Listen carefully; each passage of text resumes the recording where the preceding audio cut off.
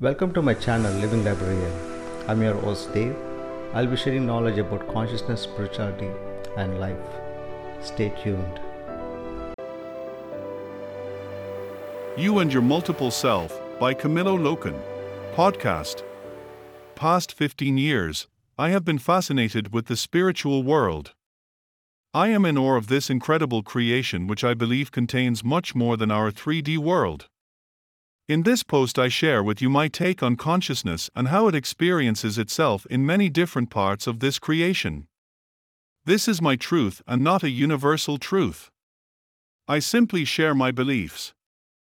Maybe it will resonate with you or maybe it won't. We live in a three-dimensional world with what we perceive as linear time, past, present, future.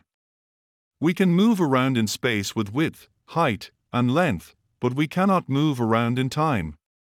We can only ever experience the present moment, the now. It is not possible to travel into the past or into the future from our 3D viewpoint here on Earth. Time seems linear, one-dimensional. We are tied by time. Time.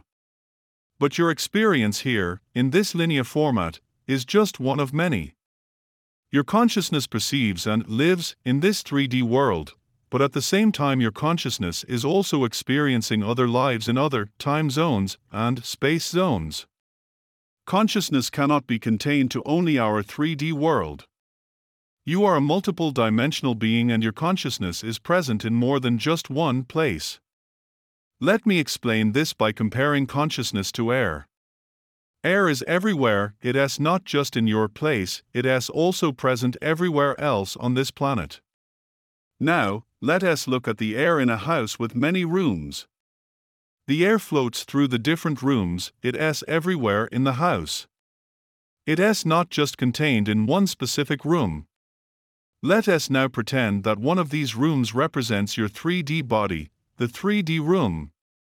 You are aware of this room, your body and the 3D world, but at the same time, the air, consciousness, is also filling all the other rooms. So the whole house is symbolic of your soul. It has all these rooms to play with, to be in, to explore. It is not just contained in the 3D room, your 3D body. That is why you don't have a soul. You are a soul and your soul experiences many bodies, many lives, many worlds, and many dimensions at the same time, just like the air can float around in all the rooms in a house at the same time. The soul is way too vast to be contained in a body. It is the body that is inside the soul. Like the 3D room being in the house. So how do you connect with your other selves, with the other rooms, with the other parts of your consciousness? Let us pretend that in each room there is an intercom installed which is symbolic of your intuition, your sixth sense. So if you are in the 3D room you can connect and communicate with all the other rooms if you access and use the intercom installed. However, many people believe they only possess 5 senses so they don't see the intercom in their 3D room at all. They never touch base with their intuition. So they are cut off from all the other rooms, other selves. And then you have some people who believe in the sixth sense, but they have never practiced it or operated it. So they can see the intercom in the room, but they don't use it. They don't know how. It is just sitting there.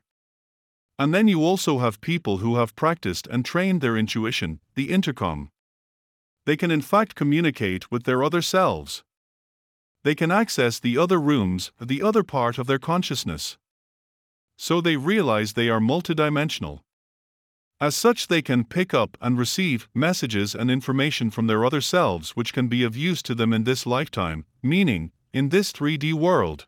Sometimes I like to explain the same time concept as a wheel. In the center of the wheel, you have the hub which is symbolic of the soul. And then you have spokes go out to the rim to the tire itself. So each spoke leads to a point on the rim or tire that represent a time zone. Since the wheel is huge it will seem like time is linear, that you are moving along in a linear fashion, but you are really moving along the rim or tire of a huge wheel so you are moving in a circular fashion. Time is not linear. From the hub, that is center, all the points on the rim or tire appear at the same time.